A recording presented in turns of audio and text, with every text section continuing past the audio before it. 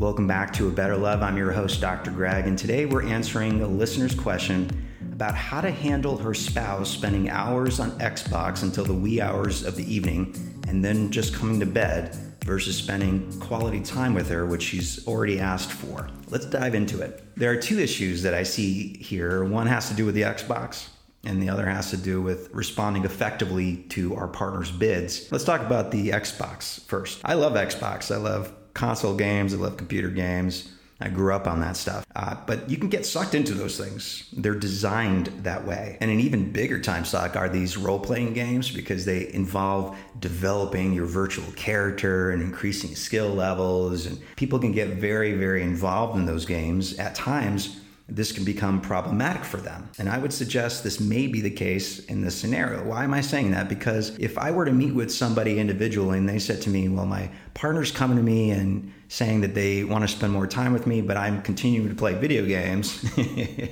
and I haven't consistently changed that behavior and it's causing relationship problems, well, that's a problem, right? Okay, point number two. This is about responding effectively to bids as well. So you wrote that you nagged your partner about it and he would then start to spend less time playing games.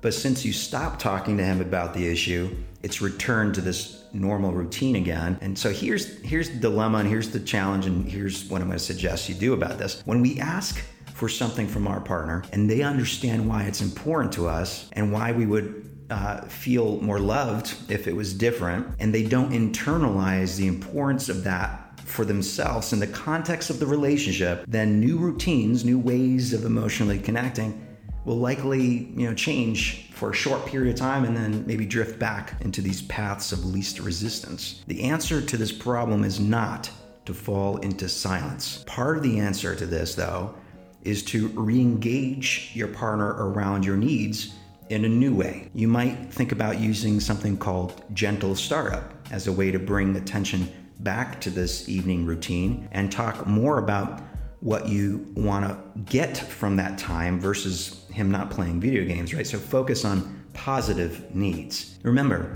gentle startup involves the following formula. I feel, emotion word, about a specific thing, and I want, desire, or need, enter positive need, right? So in this case, I don't know what it is. What is it you want to ask for? What is it that you've already asked for? I'm not sure how you did it, but this is not quote unquote nagging, all right? Because in a long-term love, we can expect that our partner will ask for things of us throughout our life together and that we want to know what those things are because we're motivated to understand and validate our partner's desires because they're our best friend, they're our teammate, they're our lover, right?